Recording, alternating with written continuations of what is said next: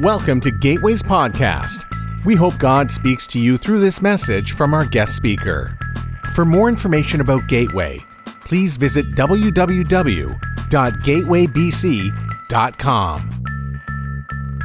Well, thank you, Don, for the kind words, and give some love to the worship band. Come on now, this is good stuff. Yeah. Good morning, Gateway. Good morning. Well, I'm thrilled to be here. So today I'm going to speak on the title of Created to Contribute. Created to Contribute. And it's based on my absolute unwavering belief that every person in this room, every person, was created to fill a unique role in their work. That means that you are needed, you're tremendously valuable, and then that means that you must do it. You were created to fill a unique role. You are needed. You must do it. Simply put, there's somebody out there in this community, in this zip code, maybe on the other side of the world, maybe on the other side of the country. There's somebody out there who needs you to show up and be the best version of you. It's not about you. So in looking at today's message, I want to make sure that you understand that this will be at times specifically about you, but it will always be about the people that God has put in your life and will put in your life. Created to contribute. The worldview, the secular worldview that Satan has absolutely promoted and continues to promote in so many different avenues of our lives is that, well, you're just here to work, to make a paycheck, to be able to take care of the bills, right? I work to provide, and if there's a little bit left over, maybe we make some memories. That's the secular worldview of work, right? Well, you got to get a job, all right? Got to get a good job, hopefully get a good salary, good benefits. And it's become a message that the people of God have begun to accept. Many of you here today are just trying to make it through to Friday evening. I talked to many people after the first service, my friends that are even retired, who came up, few in tears, realizing that retirement, well, that's just a season, but you don't stop contributing. Not at all. In fact, you shouldn't.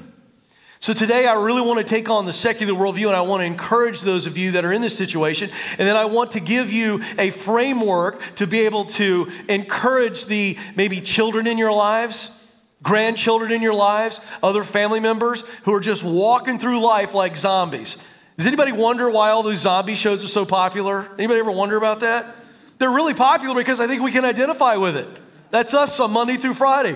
Just trying to make it through. But that's not what God has for us. Let's look at the biblical case of work first.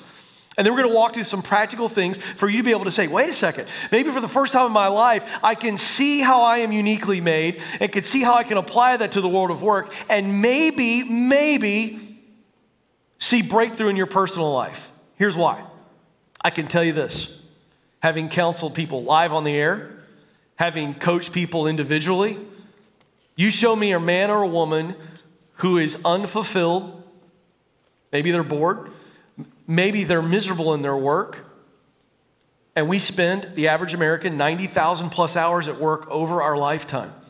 So if you think about it, work, sleep, then everything else.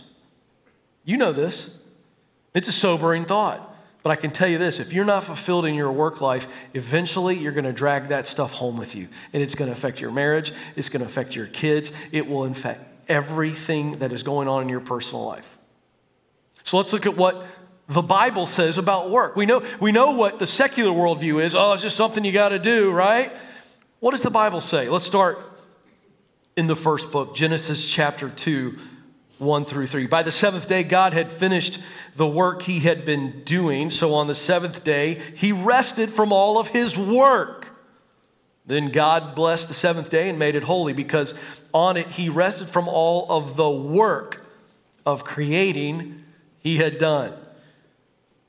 So our Creator worked. In fact, he worked so hard in his omnipotence, he still felt like he needed a nap. Ever cross your mind? I mean, that's pretty impressive. Even God said, all right, I have created and created and created and created and created, and now I need to just rest. So we have the first model of working to create.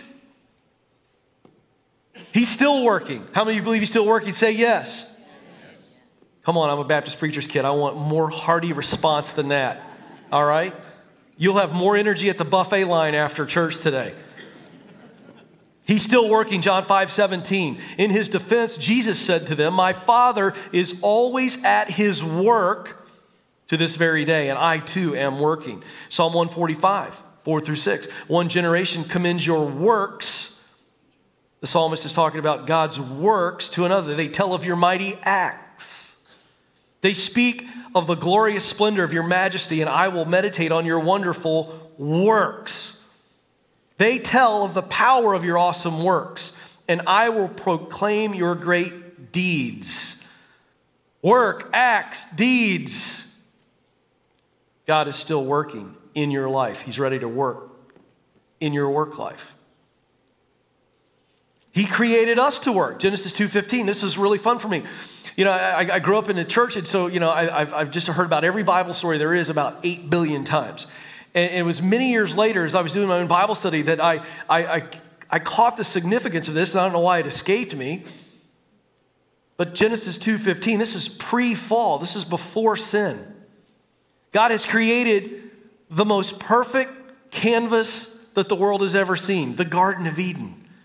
And God looks down and says, we need to do more with this. I've created it. I want to see it continue to evolve and continue to create beauty. So he creates Adam. Genesis 2:15, the Lord God took the man and put him in the Garden of Eden to work it and take care of it. Ephesians chapter 2, verse 10, for we are God's handiwork, created in Christ Jesus to do good works, which God prepared in advance for us to do. Let me say it again, because if you don't hear anything else I say today, catch this. For we are God's handiwork, created uniquely. I'm going to break that down for you in just moments. Handiwork, created to do good works that God has prepared in advance. He is out in front of us, working, creating, moving, people we need to meet, people that we can connect with. How many believe that? Say amen. Amen. Either you believe it or you don't. But if you believe it, you're going to have to act like it. He's gone out in advance of us. So why do we work? So our Creator worked. He's still working. He created us to work. Why do we work? 1 Peter 4:10. Each of you should use whatever gift, talent that you have received to serve others as faithful stewards of God's grace in its various forms. Ecclesiastes 2:24, one of my favorite verses. A person can do nothing better than to eat and drink and find satisfaction in their toil. This too I see is from the hand of God. Now, I can't help it. I'm a Baptist, so, I went to a lot of buffets after church growing up. And, I can't think of a better verse that this literally just says in Ecclesiastes. Find satisfaction in your toil, go home and eat a big meal. Right? That's good. Find satisfaction in your toil. So how should we work? 2 Timothy 2:15, study. That means get qualified. That means keep learning. Study, show thyself approved unto God, a workman that needeth not to be ashamed. Rightly dividing the word of truth, Colossians 3:23. Whatever you do, doctor, lawyer, teacher, accountant, electrician, plumber, do it with all your heart. As working for the Lord, not for human masters. I didn't plan to say this, but sometimes this happens. Can I just tell you, he's a guy who, I have a nationally syndicated show, and I'm out there on the front line trying to help people discover the work that they were created to do and then do it really well. Can I just tell you, I'm sick and tired of the culture looking down their nose at trades. I'm sick and tired of it. Because can I just tell you something? We live in Nashville, Tennessee, and if my AC goes out in July and the dude shows up to fix it, who do you think's more important to my wife, that guy or me? There's tremendous importance in the trades. But I'm going to tell you something. In the early 70s, you can go look this up. I've become friends with Mike Rowe, the Dirty Jobs guy. And so Mike told me this story. When Mike was in high school, okay? He was sitting in his guidance counselor's office, and he saw over the back of his guidance counselor's head a poster on the wall. And it was a split screen kind of a deal, and it showed one guy, in a diploma with his diploma, and he had that dentine bing smile, you know what I'm talking about? And above him it said, "Work smart." And then on the other half of the poster was a dude with a giant wrench that could kill an elephant, you know? And he's in coveralls and grease all over his head, and he's got this frown. It said, "Work smart" over the gleaming diploma guy, not hard over the guy with the wrench. And I'm just giving you a little extra bonus content this morning. Has nothing to do with the scripture. But that's from the pit of hell. Did you hear what I said? I'm not being melodramatic. That message is from the pit of hell.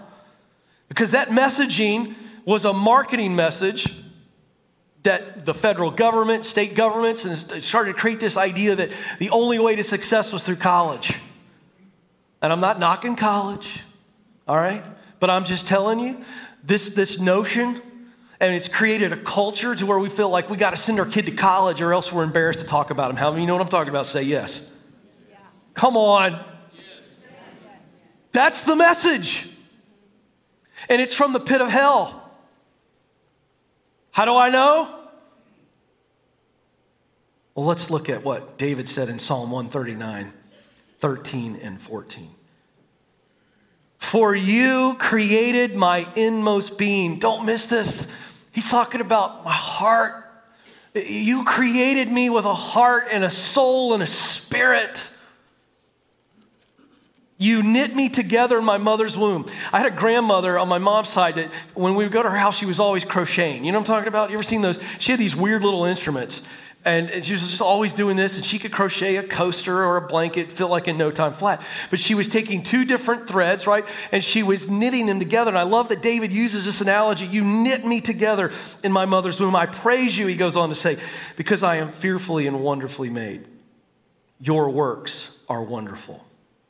So I think there's three threads. And I discovered this in my own journey.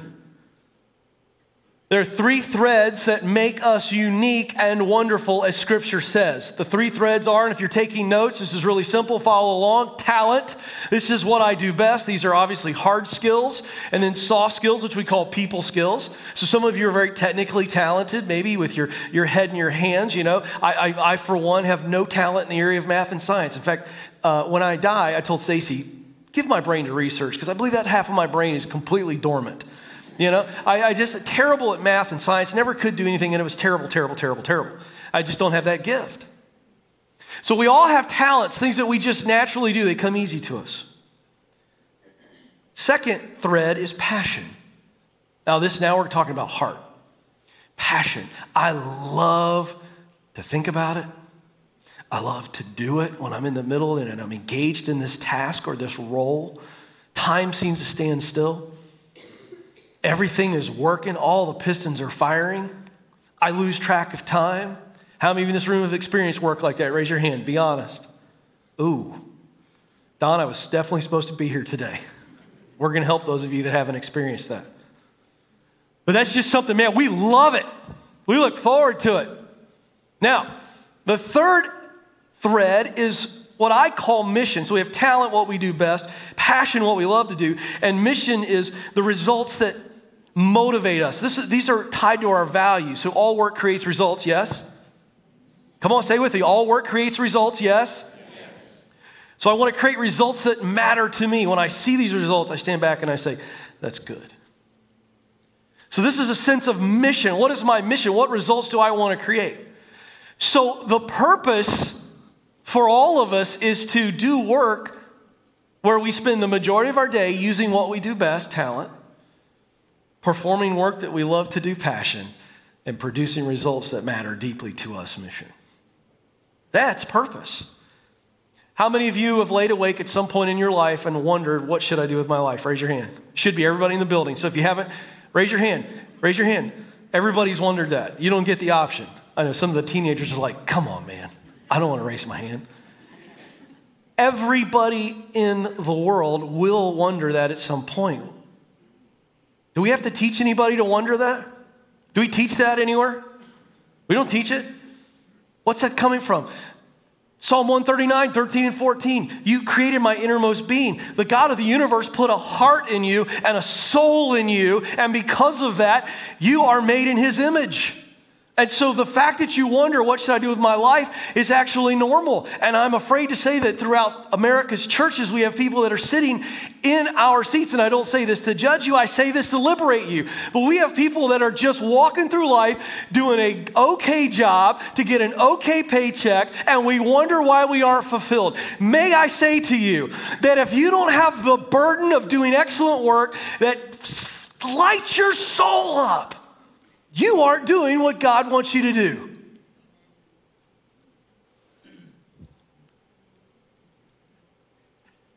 It's scripture. It's not my opinion. And I'm deeply passionate about this because I see lives ruined. And this is the message of Satan. Oh, just get a good job or pursue something that everybody else says is a good thing to do, or play the comparison game all the time. Well, this guy's making this much, so I got to go make this much so I can buy this car and all this crap. And here's the deal. That's why the average car payment in America is $700 a month. Because can I just tell you, we did the largest millionaire study that's ever been done, 10,000 plus net worth millionaires. Do you know what the third largest group of net worth millionaires in the United States is? Teachers.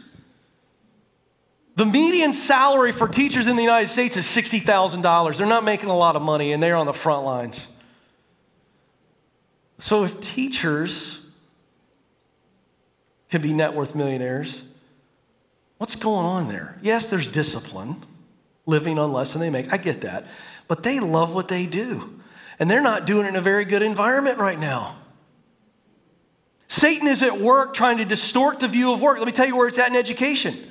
Because it seems very simple and very innocent, but the reality is, you all know it if you're parents or grandparents. I got 3 teenagers. I've been walking through this, and it makes me go nuts.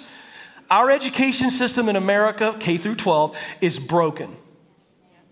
It is creating test takers, not pathfinders.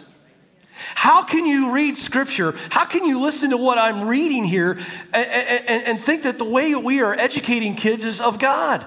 And I'm not talking about the politics part. I'm just talking about the fact that we put this cultural pressure on kids by the time they reach the 9th grade.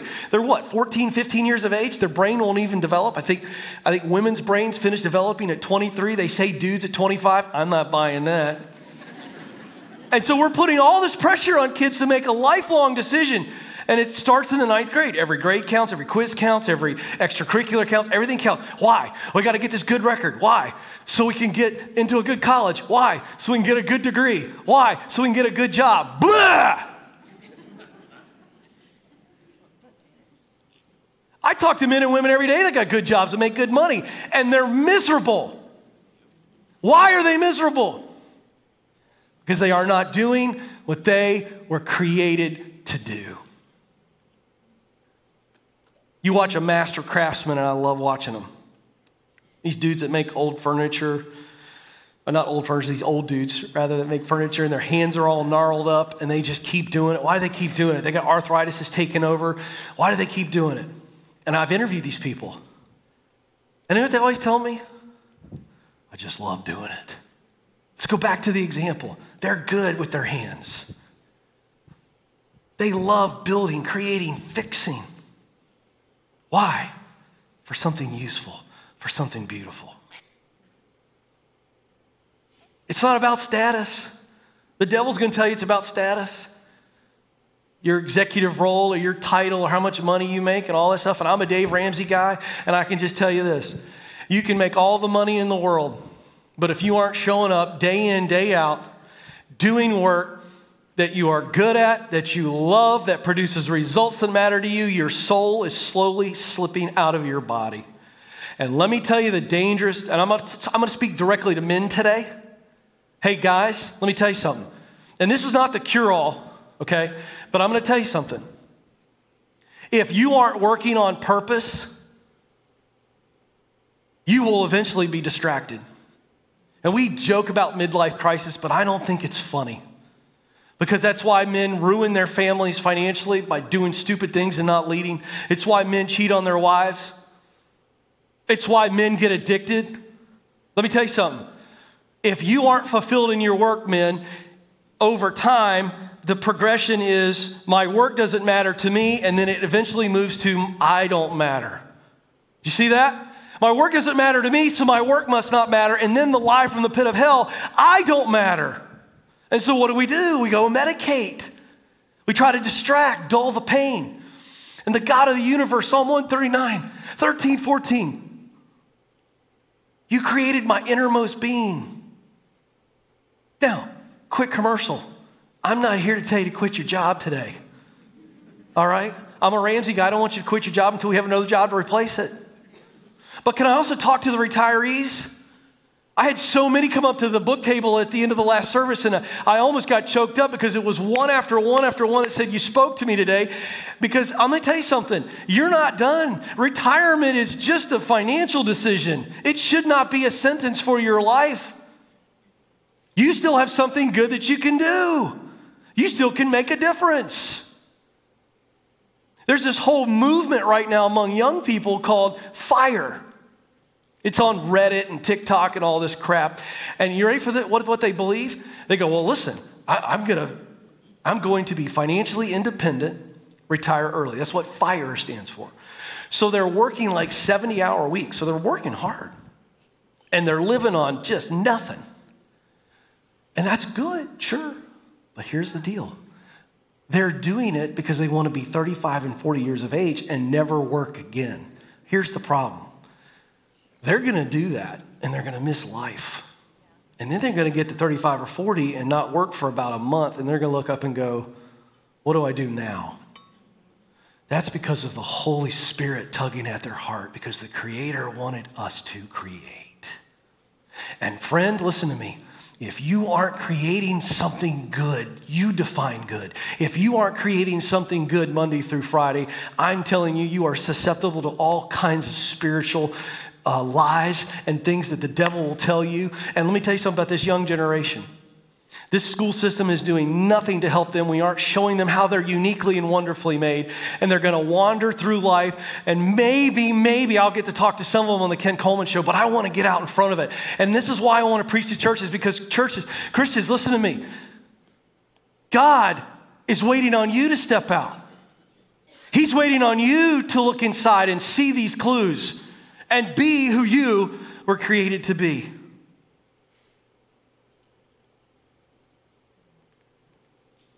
How many of you remember, I think it was the third Indiana Jones movie? Sean Connery, he plays his dad. Say yes if you know what I'm talking about, you older folks. Okay, great. You young people, go check it out. There's probably a clip of this on YouTube. There's a scene in the movie, right? And Indy and his dad are running away from these, from this tribal group, that's trying to kill him, right? And they're shooting fiery darts at him. And so they're running as fast as they can to get away. And they come to a point where they get up to this big giant, cavern. And it's just, you can see a little rock tumbles down, and the movie makers make it very clear to us that it is infinity and beyond down there, certain death. So we have certain death in front of us and certain death behind us. And if I can remember, it just came to me just now, but I think the Indy's dad, Sean Connery, pulls up in a little book. And it's like a prophecy or some type of little thing. And he says basically to Indy, if you step out, the stone will appear. How many of you know what I'm talking about? It's really bad graphics, and all you kids would be like, those graphics are so bad. But the point is Indy does what we think he's going to do, because there's certain death here, and they're closing in on him. So finally he chooses to believe. Yeah, somebody said, wow, somebody's paying attention down here. I like it. And so Indy puts his foot out like this, and he kind of hovers, and the stone appears. And there comes a moment where he has to now place his foot on the stone. And he does. And he looks at his dad like, hey, this is working. And then the next step's a little quicker, and the next step is quicker. And then finally they run and they get across there, and the stone appears. Can I just tell you, that silly little movie scene is really what God is saying to us. And in the book of Hebrews, the verse says, without faith, it is impossible to please God. And I preach this message today to say that some of you are having breakdowns at work. Some of you are just dealing and fighting boredom. Some of you got marriage problems because, dudes, you haven't felt the fire, the good fire. You haven't driven to work on a Monday and gotten excited about what you're doing and the impact it's having and what it can allow you to do in so long. and you're dragging that stuff home with you. Young people, some of you that are going into college or into college, you've got the biggest pressure decision in front of you, and you don't know which way to go and what to do. Can I just tell you that if you come back to this to say, okay, God, you created me beautifully, wonderfully, and I am unique, and my greatness is all about my uniqueness. See, we live in a culture where social media, it's all about how many likes and how many followers and all this kind of stuff, and everybody wants to be famous. Everybody wants to be famous. And hey, we parents, let me just dump some more cultural crap that Satan's just put on us, okay? Hey, parents, we've gotten to a place where we're more worried about helping our kids feel good instead of teaching them how to be good. Oh, I know I'm stepping on toes. That's why parents are driving teachers crazy when their kid doesn't get a good grade. They didn't do the work.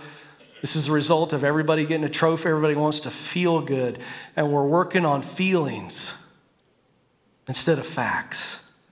And the facts are that we will feel good when we run the race that God has before us. There's an older movie, since I'm talking about old movies. Don, I'm afraid I've reached that point in my life where I'm middle-aged. I don't feel middle-aged, but I am. And now I'm doing old movie references where half the audience doesn't know what it is. There's a great movie called Chariots of Fire, greatest soundtrack in the history of the world, by the way. And it's a great movie. It's based on the real life of an English missionary named Eric Liddell. And Eric and his sister were called to serve in China as full-time missionaries. Well, the backstory, this is all true story, he was a terrific runner. And so he gets asked to run for the British Olympic team. And so he decides to do it. And there's a scene in the movie that the director captures, and it's so beautiful. The moment comes where he has to tell his sister, she's like gung-ho, let's go to China. Eric, what are you doing messing around with all this running stuff? And so there's a scene where he looks at her and he has to tell her, and as soon as he tells her that he's going to do it, she's crestfallen and she's upset and she's frustrated. And he says to her, and I'm paraphrasing, "Sister, yes, we are called to go to China and be missionaries, and we will go." But then he says this, and I get goosebumps when I talk about it. He says, "But when I run," he says, "I'm good at running. I'm fast." No, he says this. He says, "God made me fast." He says, "God made me fast." And then he says, "And when I run, I feel his pleasure." And if you've seen the movie clips, when he's running, he throws his head back and he kind of looks spastic. You know, he doesn't look like a great runner, but he's just like. And the directors have a little bit of Hollywood fun with that. But do you catch that? When I run, I feel his pleasure. That's what I want for you. That's what I want for my kids. Just be who God created you to be. And that means in our work life. Because as Don said earlier, we are to be ministers, and we are ministers, and our full-time service is, in fact, to be a good worker. There's my friend right there. We had dinner last night, and she said to me, I work for a company. I love my job, and we do good, but they do some things politically and socially that I don't agree with. And she was expressing to me, this tension that is real. And how do I be a witness in the office? And I said, be salt and be light. But be salt by doing really good work, the work that she's created to do. Keep advancing. Stay in that sweet spot. Crush it. Deliver world-class results because that delivers credibility. And then love people like Jesus would love them.